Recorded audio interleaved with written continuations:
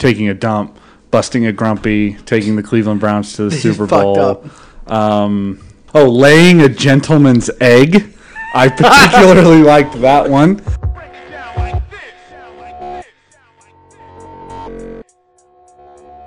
Hello, I am your host, Samuel Hansen, and you are listening to Combinations and Permutations episode 61, brought to you by acmescience.com.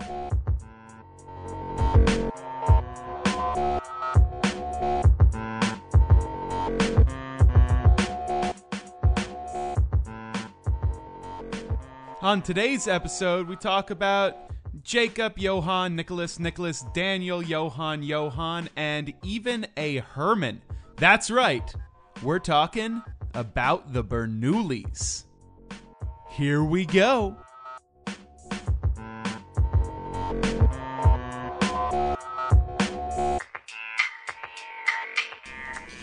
Hello and welcome to Combinations and Permutations. We are a mathematical podcast. We are brought to you by acmescience.com, and we record in Las Vegas.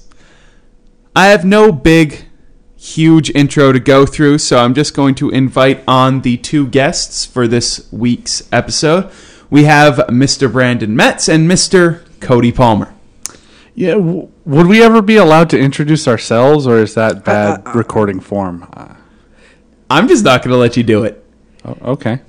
That's bullshit. Honestly, it depends on the type of audio project you're in the middle of. This is more of a panel type show, in which case it is actually not super great form to have the guests introduce themselves. Whereas if you're putting together, say, a big radio journalism thing that's telling a story, or if you're Jad Abumrad and Robert Krowich at Radiolab, you will actually have your guests introduce themselves, but they're audio wizards and they do amazing things. But since I'm not doing editing here, or amazing things, also actually completely true. The only thing amazing about this show was the Robot Penis, the dance remix at the end of the last episode, which if you didn't listen all the way through the outro of episode 60, and you will hear something that is truly amazing. It's worth noting, I don't know if I got a chance to mention this last episode. I need to give credit where credit is due on the robot penises. Brandon was the first one to note that these microphones do, in fact, look like robot penises. And it wasn't funny until Cody said it, apparently. Well, no, you're just the dick. Yeah. No, see, it's just you don't expect it from Cody. I expect it from you. The first time you made the joke, it was actually moderately funny back at like episode 35. And I made it ever since. Yes, you did. And it stopped being funny around episode 36. Well, apparently not. I've ended up on 60 again. Yeah, but Cody said it, and it became funny. Now, before we go into this episode, we have to make a correction over something we said back in episode 59, which was the algorithms episode. Okay. And this is an email from Brian F. And he wanted to point out that we used coins making change as an example of when the greedy algorithm would not work. This is not technically true, because if you take the coins that the United States currently does have, the greedy algorithm does work entirely. And Brian made a nice little Python program that shows that is entirely true. Look at this guy. He's on top of his shit. Yeah, he definitely knows more than we do. But can't all be computer scientists. Indeed. He even describes himself as a neurotic computer scientist. But I would like to point out that if was he like the house of computer science or something like the monk of computer science, I would imagine, being properly neurotic, I would call House neurotic too. Maybe the Jeff Goldblum of computer science, the greatest neurotic actor ever. But I do want to point out, if you remove nickels from the United States coin system, which is, I believe, the example I was trying to pull from when I thought of it, it no longer works in a greedy algorithm. 31 cents is the perfect example. Because if you take 31 cents using a greedy method without nickels, you would get a quarter and then 6 pennies. Because you take the largest one possible first. whereas the actual optimized way would be 3 dimes and a penny. Yeah. Also, he wants to put out an appeal for the brute force approach. It's ugly and inefficient, which he agrees with, but it's very simple to prove things. Yeah. And also, quite often it's pretty simple to program. And I don't disagree, but you do, as he points out, need a small data set. Well, yeah. If you're using a huge data set and you use brute force, it's gonna take forever. You won't get anything accomplished. You might as well just give up. Yeah.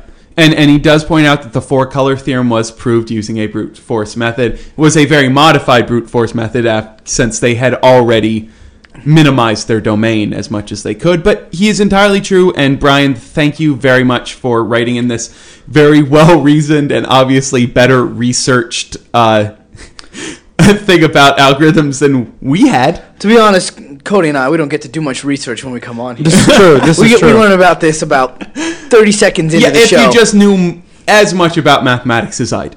Well, okay. First of all, we have specific algorithms. Let's get in some talking here, Cody, about algebra again. We got a couple algorithms we can talk. Okay, no, I'm joking. I have Wikipedia open in front of me all the time. But thank you very much for writing. And anyone else who hears something that we say that is clearly wrong, please send me an email, samuel@acmescience.com. And if I view that you are correct, that we are wrong, I will be more than happy to talk about your email on the air. Or if you would prefer not to have that happen, I will be very happy not to talk about it on the episode. You got something to say? No, I was saying we should just do it anyways. You can say that. No. I respect the people who are brave enough to listen to us. The thing is, if they send these in, I'm still, every time I come here, I'm in awe that people listen to us. You realize that when I was putting out the call for I listen and I hate you messages, I actually did get a few of those, which I realized I never mentioned. What was this again? This is still open to anyone who is listening. Anyone who wants to send me in an email that says, I listen and I hate you. That's all it is. That's in the subject line. No body. Where can I send this? Samuel@acmescience.com. I'm gonna spam you. JM Stitt on Twitter. James Clare, apparently I'm going to say his whole name. And he is at Blue Combats on Twitter. So all he said was, I hate you. I listen and I hate you. These people are great. My podcast co-host on Maths, Peter Rowlett, also sent one in. Even they hate you. Well, even he hates me, and he has a show with me. I feel that I might be missing a few of the people who I listen and I hate me. Cody, when are you going to send one in? I did not send one in. We have Jesse O and Cooper W as well. So all those people listen and hate me, and I very much respect all of them for it. So remember, I listen and I hate you. Subject line, no body. Send that Samuel@acmescience.com. And please, we haven't had an iTunes review in forever. Go on to iTunes, write a review. If you list your favorite combinations and permutations, guess. I will do everything I can to get them to come on and thank you personally for the review. And you get a virtual high five for hating Sam from me. Okay. Well, there you go. So now shall we go on and actually talk about this math topic that we always come up with? Let's go for it. Week. Okay. So this week, we're going to be talking about Nicholas, Jacob, Nicholas, Yonan, Nicholas, Daniel, Yonan, Daniel, Nicholas, Jacob, Nicholas, Fritz, Theodore, Herman, Maria, and Hans. The Bernoullis. Exactly. It's way too many fucking Bernoullis. Well, we're only going to talk about somewhere around 8 of them. There's 3 of the Nicholases we won't actually talk about. They really like the name Nicholas and Jacob. Yeah, clearly, because I thought you were just sitting here going Nicholas, Nicky. I'm just like, the fuck are you doing? Seriously. Okay. Like a record skipping. Well, the Bernoullis are the most prolific single family in the history of mathematics. They are intense. 8 of them were accomplished mathematicians. 3 or 4 of them much more accomplished than everyone else. Didn't L'Hopital steal his role from one of the Bernoullis? Who? L'Hopital's rule. You take the limit. You can take the derivative of the top and bottom. Okay. That was stolen L'Hopital. from L'Hopital, yeah. Yeah, That was stolen. I think that was stolen from Bernoulli's. No, Who's that L'Hopital paid for it. Did he pay for it? He did pay for it. That's my understanding of the legend. And a word about the Bernoulli family. L'Hopital's rule, also called Bernoulli's rule. Oh, snap. I would like to point out about the Bernoulli family. You said that Buying it still doesn't mean he came up with it. You said it was the most prolific family. I'd like to note that if things go my way, they will soon be eclipsed by the Palmers. Yeah, clearly. Soon. Just How a second. many other? Aren't you the first Palmer mathematician? That I know of, yes. Yeah, okay, you got a couple generations. Well, hey, if I figure if I have 16 kids. Well, let's see that happen first. So Sorry, it was believed L'Hopital's rule was believed to have first been discovered by Johann Bernoulli, who's the second one that we're going to talk about. We are going to talk about first, going in chronological order. And by the way, if you go on Wikipedia, they actually have a family tree, Bernoulli family tree. That is hardcore. That is awesome. Seriously, it's huge. Wow, that's bigger than my family tree. I mean, and so we're first going to talk about Jakob and Johann Bernoulli. They were the two sons of Nicholas Bernoulli. There was a third son who's also called Nicholas Bernoulli. He was the middle son, but he was not a mathematician. His son was, and we will get to him. It's always the middle on. child that's the weird one. There is. Actually, I believe he was a painter. Oh shit! I totally thought that. I told you. So but the middle son of one of these two, I'll get to which one later, was actually the most accomplished of the sons in mathematics. So, first up, Jakob, also known as James or Jacques. Why James? I don't know. James sounds a lot like Jacob. Jacques and Jakob and Jacob are, I think, one's just the French version, one's the German Swiss version. And if being from Switzerland, because he was born in Basel, his family probably would have spoken multiple languages. Oh, that's totally true. Swiss. Okay, so he was born in Basel, as I mentioned, and he originally studied theology and entered the ministry. As it seems like a lot of the mathematicians from this era, I probably should point out, he was born in 1654 and he passed in 1705. So this is... Wait, what year was he born? 1654. Okay. So he was... At first I thought you said 51 when he died. I totally thought you said 1604 to 17. I'm like, shit. Okay, but he also studied mathematics and astronomy. And do either of you know what his maybe not the thing he's most well known for, but his most influential kind of thing that he did in mathematics? There's a lot of Bernoullis, and they never specify which one when you talk about a Bernoulli rule. I'm gonna take a guess. Statistics or probability? Well, actually, probability is what he's most known for. Okay. I would not say that was his most influential area. But we can hit on... Bernoullis were highly successful in the physics, too. They were in physics. So he was known for probability, but he's only known for probability after his death. It was something published by his nephew, one of his nephews named Nicholas, because there was more than one,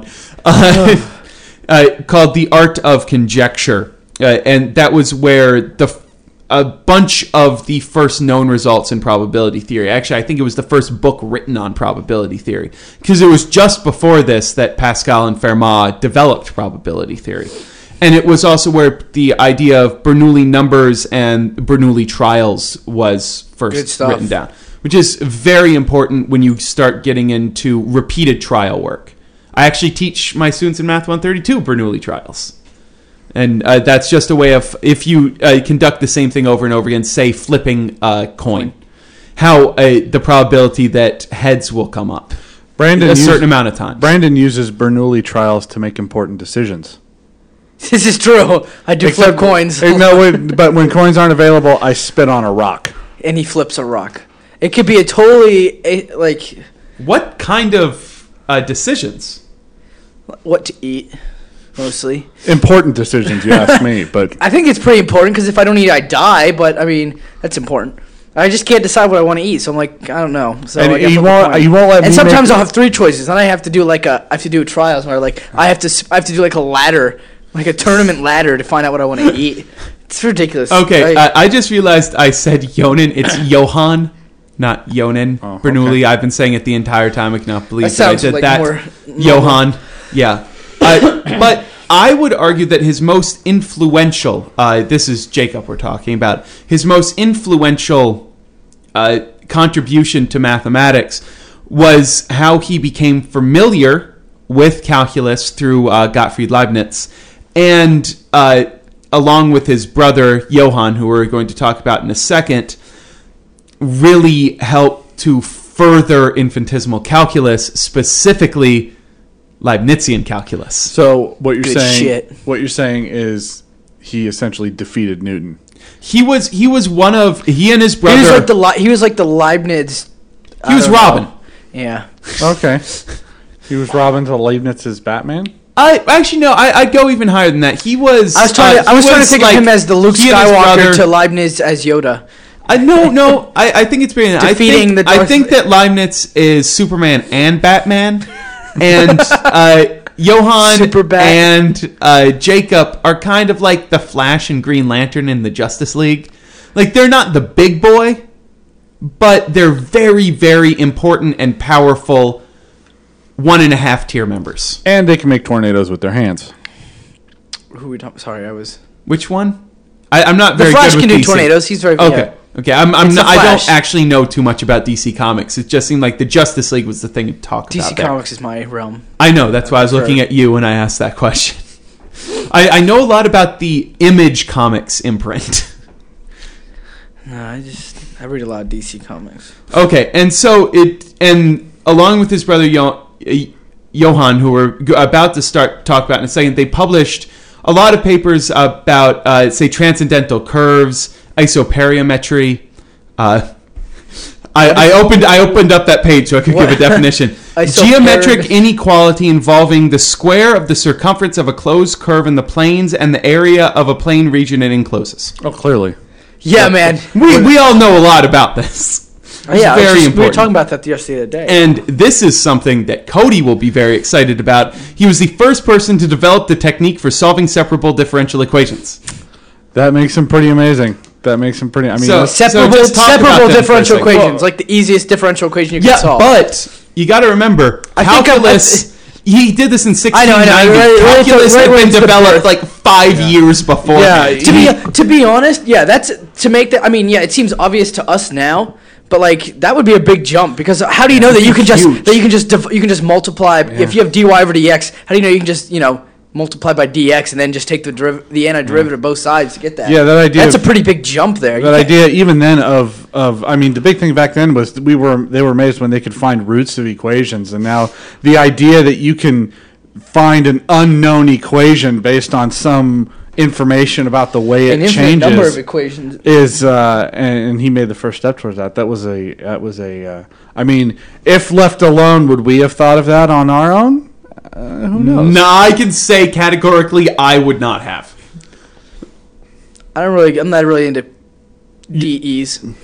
I just know that I'm not that smart. I mean, it takes a certain type of mind to do some of these things, and I don't think that I have that type of mind. Well, it's continuous, so you don't belong there anyways. Okay, and so now let's move on to Jacob's brother, Johann Bernoulli, also known as Jean or John. Both of which are the French and the Anglo version of Johann are those names. Man, these people have too many names. Okay, so I would argue that Johann is actually the most influential of the Bernoullis. At least he had the most results, and he's also by far the most interesting. Do either of you know anything specifically about Johann? No, not about Johann. I know stuff about Bernoulli. Which one, I don't know. Yeah, I mean, it's all about random Bernoulli. I bet that most of them came from Johann. So what's something? I'll give you a yes or no. I'm gonna say the Bernoulli effect. Just one of them. I actually don't know what that is. The Bernoulli effect, when you have a ball, like for example, the when you have air moving around a curved surface. It's from fluid dynamics. Yeah. Isn't that what they call it when it moves faster around a? I would say no on that one. I don't think that would be associated with Johann Bernoulli. Well, it's one Bernoulli, that's Right, for sure. right. The Bernoulli effect. I don't think that it actually is any of Really? the Bernoullis. That's totally weird. What? Oh, so it was just named in honor of. Oh no! It is. It is not Johann. Oh man, which one of the other 15 is it? Because I'm dying to know. It was Johann's son. Close enough. That's pretty Daniel. darn good. Daniel, that didn't fit the scheme. Okay, so, yeah, it really didn't.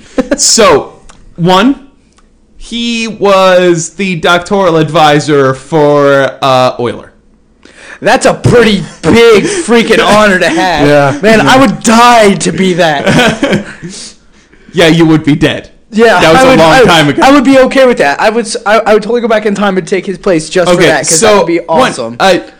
Johann was born 13 years after Jacob. He was born 1667, and he lived much longer, 1748. So he originally studied medicine.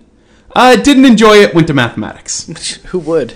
And so then he actually studied under his brother. His brother was his doctoral advisor. Ugh. But that is rough. I can't. That would be so. But they both worked heavily on the Leibnizian calculus, and he began to teach differential equations. And in 1713, he sided. This is after his brother's death. He sided very heavily on Leibniz's side of calculus. As a matter of fact, he is one of the major reasons that Newton's form of the calculus did not catch on at all in the continent. But it also had a deleterious effect, because he also studied with Descartes, and he decided, since he hated Newton and loved Descartes, that he was going to sponsor the vortex theory instead of Newton's theory of gravitation. Okay, now that is such a much more badass name than Newton's vortex theory. Yeah, but it's also quite clearly wrong. Newton's calculus was shit. His physics was top notch. Yeah, I don't think we can. No, the vortex theory, I looked something into it. It's something like it's impossible for there to be nothing around, so there has to be mass everywhere, or some shit like that. Clearly in a vacuum, that makes sense. Okay, so he's a big fan of Newton. He also did a lot of work with, say, hydrodynamics. But let's get to some of his more interesting things. He and Jacob did not get along. Oh man. As brothers are wont. Yeah, well, this is right after he graduated with him as his advisor, and he's starting to become a bit bigger than his brother. Oh no, the tension. He is actually probably a more talented mathematician. And so they're very, very competitive. And so they kept on trying to outdo one another. And then, so this is what happened. So do you guys know what catenary is? Okay, a catenary? Yes, sorry. The hyperbolic cosine? Yeah, but what is it? What's its application? Because this is one that actually comes from an application before math. Okay, so this is what I know. A chain, if you're holding a chain at two ends and the slack and there's an end, that forms a catenary. Yeah. Or a wire, any kind of that's exactly it. It was that, and they were wanting to model that. And it was a problem that was posed by Jacob and solved by Johann. It was finding the actual model of the curve, which, as you said, is the graph of the hyperbolic cosine. And they're very useful and incredibly useful in architecture.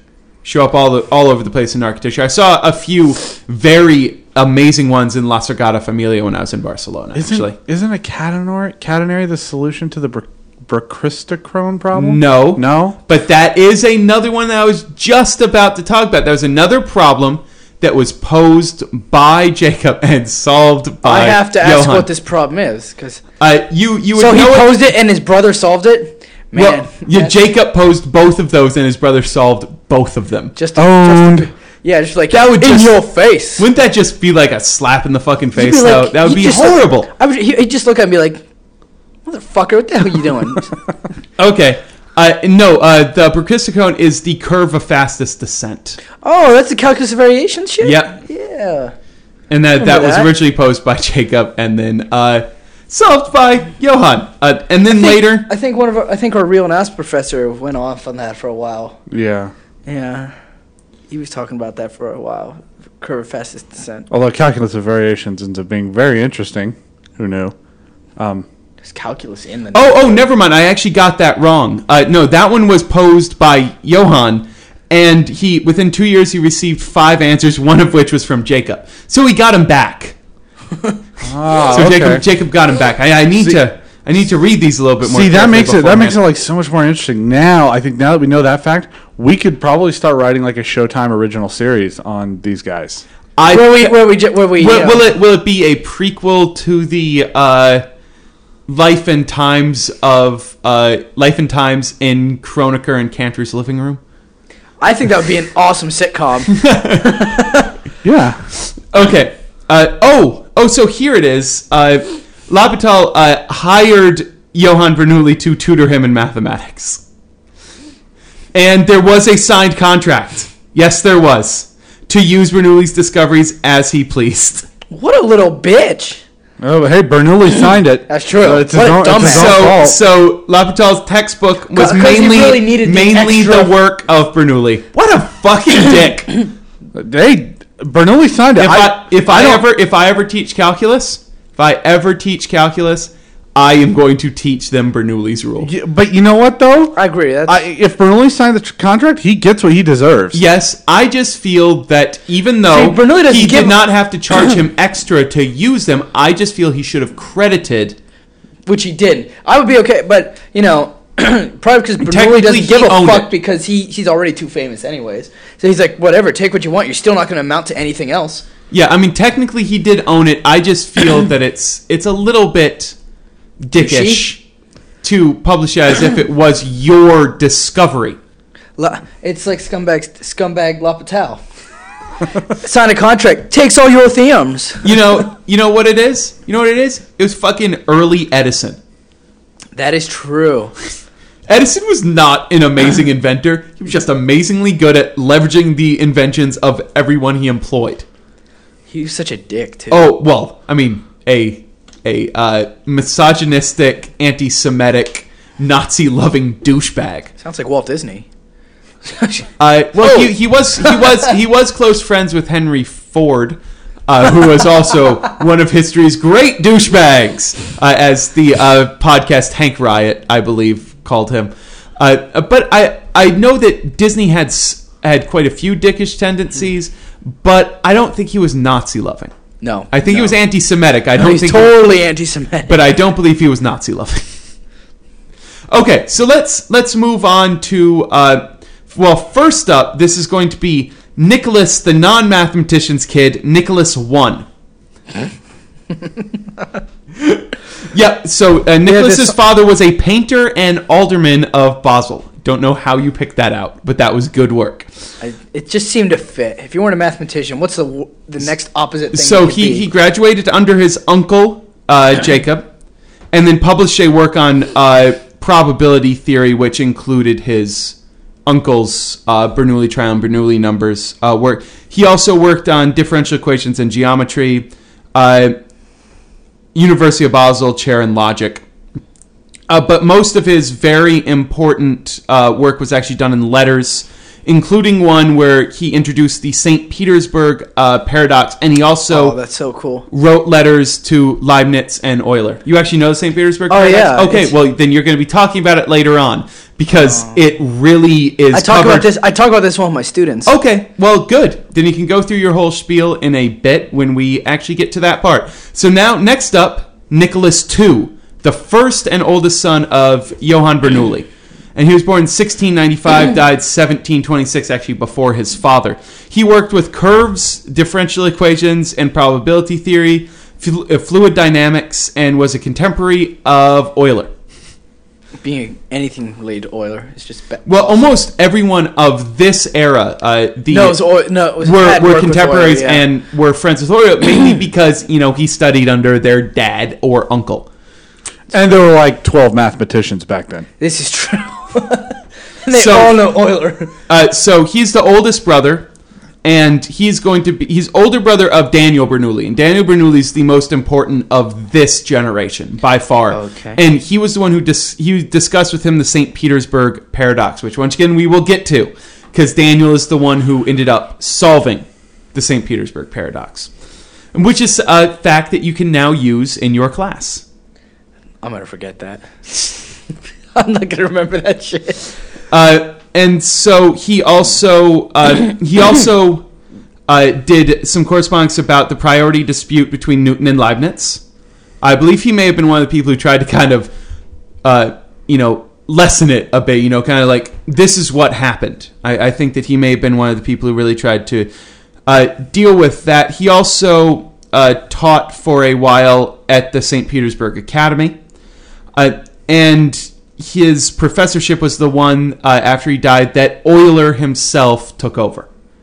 So it was his death that allowed Euler to get a St. Petersburg chair. So honestly, it's a good thing he died when he did. Yeah. Because if you remember from the Euler episode, very, very important time in Euler's life. Oh, yeah, because wasn't he going to leave if he didn't? He was going back to... Well, it's because he was there not teaching math at first, and then he got that chair, which was very important to him. So now... I think I was thinking of... Daniel Bernoulli. So there's a lot of very interesting things to do with him. He was the one who did the fluid dynamics thing that we were talking about earlier. Bernoulli effect. Yeah, the Bernoulli effect. Also, he had an interesting relationship with his father. Uh-oh. So after Jacob died, Johann decided to transfer all of his jealousy and competitiveness to his son. Dude, what a douche. Wow, that's kind of mean. Hey, son, guess what? My brother's dead, so guess what? You're my freaking nemesis now. It's like some Darth Vader, Luke Skywalker shit right there. Okay, and so his father did not want him to study mathematics. He wanted him to study business, which he agreed to as long as his father tutored him in mathematics, and then later on medicine, which also under the condition his father would tutor him in mathematics. So he worked. He was actually friends with Euler. Like, he was a close friend with Euler, which is lucky bastard. Kind of kick ass. That's pretty solid. Who's your best friend? Euler. Shit. So, but one thing he worked on was as I mentioned before, fluid dynamics. I'm trying to find the specific part that gives me the names of everything. But he was working on fluid dynamics. Can someone else just talk? I'm too busy staring at my screen. I can talk about the St. Petersburg. Okay, yeah. So he was the person who solved the St. Petersburg paradox. Thank you. Oh, God, this is going to be horrible listening to you. Sorry, because there's going to be a lot of plosives. St. Petersburg paradox. Just because you said that, I'm going to make sure I... Okay, and this is a probability and statistics kind of problem. In the statement that I first saw it, I saw this in college when I took probability. And it was, if you have... And it's a problem dealing with expected value. Which, of course, is what you should, layman's terms, expected value is what you would expect to happen over a long period, on average, over a period of time. For example, games of chance, when you're dealing with money, right? So how much money should you expect to lose on average or gain on average over time, every time you play? And so the St. Petersburg paradox is one like this, where I think it played, you flip a coin, and if you get on the kth flip, if you get heads, you get 2 to the k dollars. Right? So this is similar. They were actually talking about a lottery that was in St. Petersburg. But it's of the same idea. This is the same. It works the same way. So what you have is that the way to compute expected probability is to look at the outcomes, which in this case, your outcomes are going to be your monetary values, what you win, which is 2 to the kth dollars, depending on the kth flip that you get heads. and the probabilities, which is given by, well, that's given by their independent. Yeah, so it's given by the Bernoulli trial. So method. What happens here is you get the probability. His uncle's method. What happens here is the expected value actually ends up being a sum of the probabilities, the probability that you get heads, tails, and then heads on the kth flip is 1 over 2 to the kth power. You multiply that by the outcome, which is 2 to the k, and so essentially you get the sum of, from 1 to infinity of 1. And so it's just 1 plus 1 plus 1 plus 1. And so essentially the expected value is infinity. And so the question is, is this a fair game? Can you make it, how much would you have to pay to make it a fair game? Which is what I usually say. And you'd have to pay infinitely many dollars for it to be a fair game, where the expected value would even out to be 0. And you can't do that. So there's the paradox into that. Yeah, that's the paradox. And how was it, or how in the real world was it dealt with? Oh, I don't even remember. There's a finite amount of money and a finite number of people playing it, so it just turns out it didn't matter. This was also... You always win at that game, and it's always in favor of you. This, if you can play it with an infinite number of times. True. Now, this was actually the birth of the utility function, which is not an area of economic theory, which I'm not versed enough to actually get into. Utility function makes me think of game theory. Well, it is... It's involved in game theory as well. Okay. It's also involved because you talk about utility. In risk. You talk about utility in the simple zero-sum games. Well, because this is a decision model problem in the end, which means that it goes into risk theory, which then translates into game theory. Now, Daniel, here's what happened. So he was at one time entering for a University of Paris Science Prize, and he tied for first place with his father. Oh, man. Here's the quote from Wikipedia. Johann, unable to bear the shame of being compared as Daniel's equal, banned Daniel from his house. Wow. What a dick! What a dick! It's like the perfect... So, even in mathematicians... You still can never please your father, no matter what. Yeah, you can never get your father's... Well, a lot of times your father wants you to best him, wants you to do even better than he did. Not this guy. Not this guy at all. So, there was... Daniel was working on a book called Hydrodynamica. Really? I wonder what that's about. Only to have Johann... plagiarize some of the ideas in his own book, Hydraulica, and then backdate it so that it appears to be 2 years younger, or 2 years older than Hydrodynamica. What a dick! Wow. He backdated it. They wrote it at essentially the same time, and it's arguable whether or not it was plagiarized or just came up with it at the same point. But this says plagiarization, and he definitely backdated it, so it's 2 years beforehand. This is hilarious. Wow. Like these, damn, he must have hated. They must have hated each other. Then. Why you gotta be so bitter? I mean, if my kid were to tie for me in some sort of science prize like that, I'd be proud. I'd be like, damn, son, you're good. I'd be like, there's a reason your middle name is Boss. Okay, and so Daniel also worked on kinetic theory of gases, applied the idea to explain Boyle's law, worked with Euler on the Euler-Bernoulli beam equation. It's his name in there. Is that the fourth order PDE? A theory of elasticity, and some aerodynamics. All those things worked with Euler. No, I don't. Oh, yeah, it does look like might be a fourth order. So what is it? What's special about the big thing about the beam equation? It's designed to model the vibrations of a beam set on a pivot, and depending on where the pivot is, affects your boundary conditions, so on and so forth. Beam. I thought that was a dude's name at first. Indeed. That's... What's interesting about it, why it's actually interesting, is because it's sort of a rarity that you get a fourth order partial differential equation to model a real world situation. So that's kind of the novelty. I mean, it's useful in modeling, but there's sort of a novelty to it. That's it's fourth order and useful. Okay, so let's move on to There's such a thing. Johann II Bernoulli. Oh man, This is the youngest of Johann's sons, and he was once a professor of eloquence that is at pretty the cool. University of Basel. Awesome, right? That is very impressive. He won a French Academy Prize for suggestive studies of ether. I think he was probably suggesting ether lick his balls. That's my suggestion to ether. Ethan's a bunch of bullshit.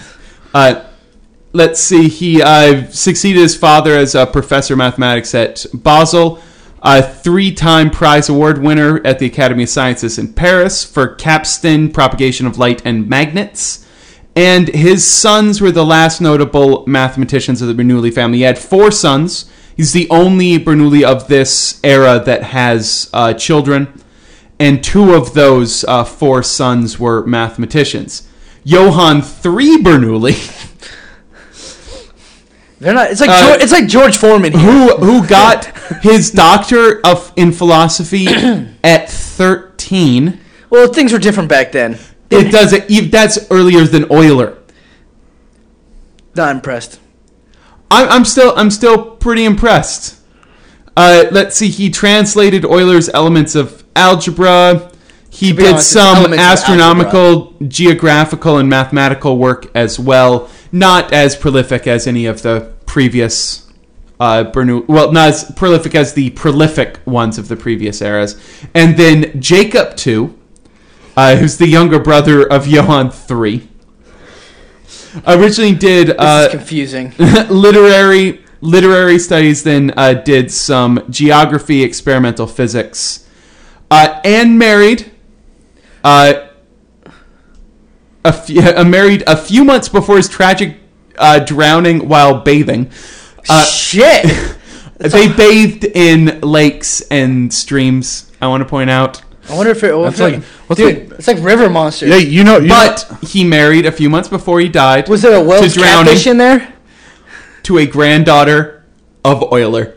Nice. Dude, that is pretty... I bet Euler's... No, remember Euler's picture? I bet they were pretty hideous. It can't be. Well, Euler was pretty hideous, but I bet he had some mean genes. That's for sure. Well, man, bet she was brilliant. That could be sexy. That's drowning. You know who else drowned? What other famous mathematician drowned? Ursone drowned. Yeah. Ursone, he created Ursone. He did. He did fucking drown at a young age. Yeah, he was like 22 or 25. Man, we need to stay away from water. This is true. Wait. I thought. Well, have you ever been in a math department? It smells like ass most of the time. Okay. So yeah, it seems we're pretty good at that. Okay, and Not me. I bathe every day, maybe twice. Me too. Okay, that's disgusting. actually bad for you to use soap that often. I don't usually always use soap. Sometimes Okay, I use then it's moisturizing okay. soap. Well, no, it's still actually it's bad for your body's immune system. Well, yeah, you can't because you're losing all the oils. You're losing all the oils, which is very bad, but you're also losing a lot of very helpful bacteria that you need when you use soap. And my second time I bathe, I only use a shower pickled when toad. Okay, and so the Wikipedia article lists this as one of the last notable members of the Bernoulli family. I thought it said last notable member, which turns out would not be true because when you look farther down the Bernoulli family tree, so Johann II's third son, Nicholas IV, had a son, Nicholas. Oh my god. Who had a son, Fritz, who had a daughter, Maria. Now it's just going crazy. Who married Hermann Hesse. Really? Yeah. Siddhartha Damien. Yeah, who's one of really? I love his work. He's a fantastic. That's crazy. That's such a author. random. That's such a random thing. Yeah, and so I want to point out that Hermann Hesse, part of the Bernoulli family tree. That is so awesome. cool. Yeah. Okay.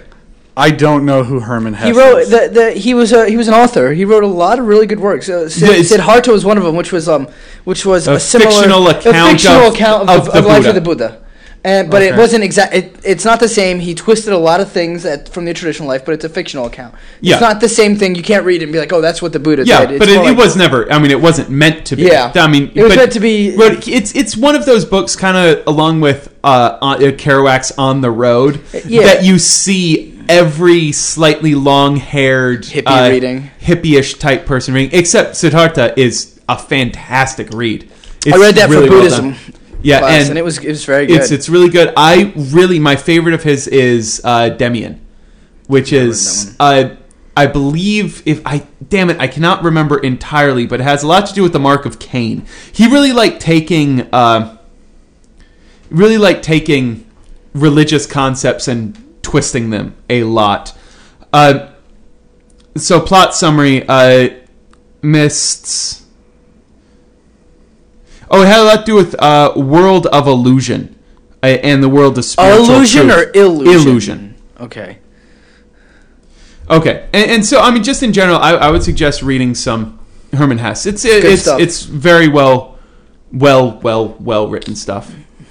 Don't really have too much else to say beyond that. It's just a cool little thing that's kind of random, but cool. And another thing I do want to mention, I was talking to David Singmaster, who's the guy who introduced the Rubik's Cube to England. Really, really awesome guy. I was talking to him when I was over in England last November. And one of the things that he mentioned was he went to the University of Basel, and they actually have an entire kind of like Bernoulli building or Bernoulli wing of the library or something that's just filled with busts of the Bernoulli family.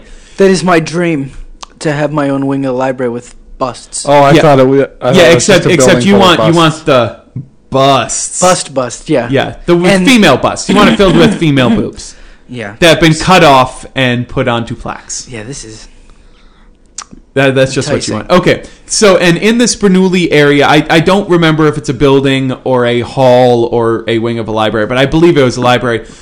Someone came out and introduced himself to David Singmaster, and said, are you, and Singmaster mentioned he's a mathematician. He was just there because, it's the Bernoulli thing.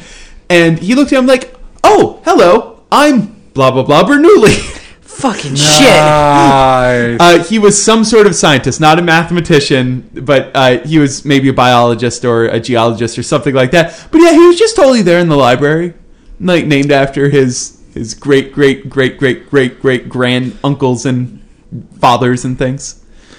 Can you imagine, like, if being a scientist, yeah, cool, but like if you were a mathematician with the last name Bernoulli, it's like no pressure, but it might be too much pressure. That's why he's a scientist, probably. I think after a while, the reason that there weren't any other Bernoulli mathematicians, the pressure just too was much. Just like, fuck this. Too much expectation. Yeah, like I can't live up to what my forefathers did. I'm going to go do something cool in chemistry. I mean, if I had a student in my class whose last name is Bernoulli, I would tell the other students, look, if you're having trouble with this, go see Mr. Bernoulli and he'll solve all your problems. If I had a mathematician named Bernoulli in my class, I'd ask him what the fuck he was doing in a 100 level math course. That is true. Like, it's in your genes, boy.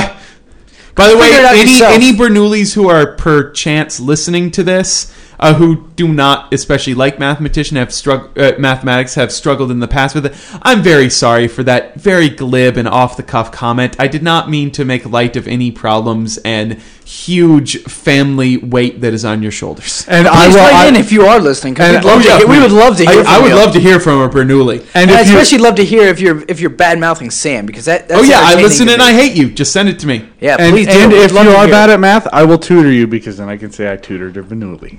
And also, anyone from Euler's family, please come here. We want to have sex with you. Yeah. Don't care if you're a guy or a girl. Really doesn't matter. If you're a direct descendant of Euler, totally fine with it. I think it works like that. I think if you have sex with an Euler descendant, you get some of that brilliance. This is not a unanimous. Just so I want to put this out. This is not a unanimous decision in this room. I do not take part. We'll tie Cody down. He'll do it. He doesn't. He's in denial now, but when he sees it, he'll just be like. It'll be in the eyes, right? Like you can see the Euler brilliance in the eyes. Yeah. I also, if there are any Oilers listening, please disregard that and just please send totally fine with any direct descendant of Leibniz or Gauss as well. Maybe both of you, and direct descendant of Euler, me, and then one of the Bernoullis filming. Oh, man. Man. Oh, man, that sounds fantastic. It does. So these are the things I want you to do, listeners. I want you to send me an email to samuel@acmescience.com. Has no body, and the subject line, I listen and I hate you. You can also send me other emails, either correcting something we got wrong, or something I got wrong. No one else ever gets anything wrong here, just me.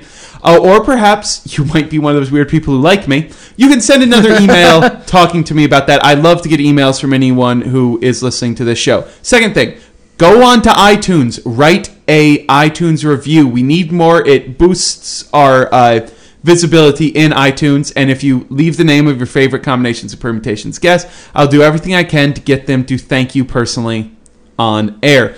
And third, what was the third thing? Oh yeah, I want you to either tweet me at Acme Science or send in an email describing your dream mathematical descendant orgy.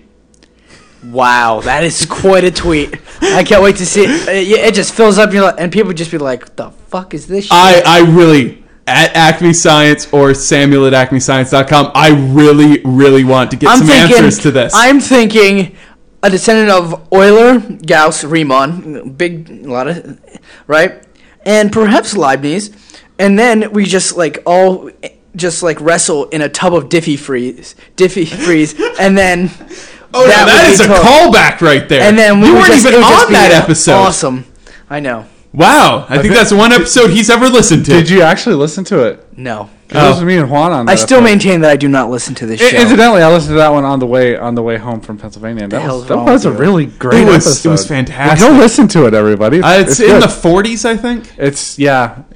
It's way back, yeah. Yeah. Okay, and so I want you to do all of those things. So for Mr. Cody Palmer, Mr. Brandon Metz, I'm your host, Samuel Hansen, saying please send me that email. I really want to hear, please, and have a good math orgy.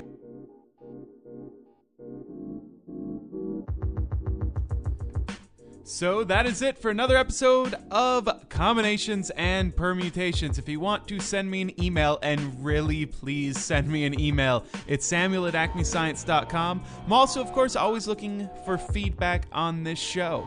I'd love to hear what you think. Also, make sure to check out acmescience.com for links to the topics we discussed on today's episode, as well as to find out about Strongly Connected Components, the much more serious sister podcast where I have conversations with interesting, not guests of combinations and permutations, guests. The theme music and the outro is from SP12. You can find them over at opsound.org. And this episode, as all of our episodes are, is released under a Creative Commons Attribution Share-alike license. So you can pretty much do whatever you want as long as you say that we are the ones who first did it. Thank you all for listening, and I hope you catch the next episode of Combinations and Permutations.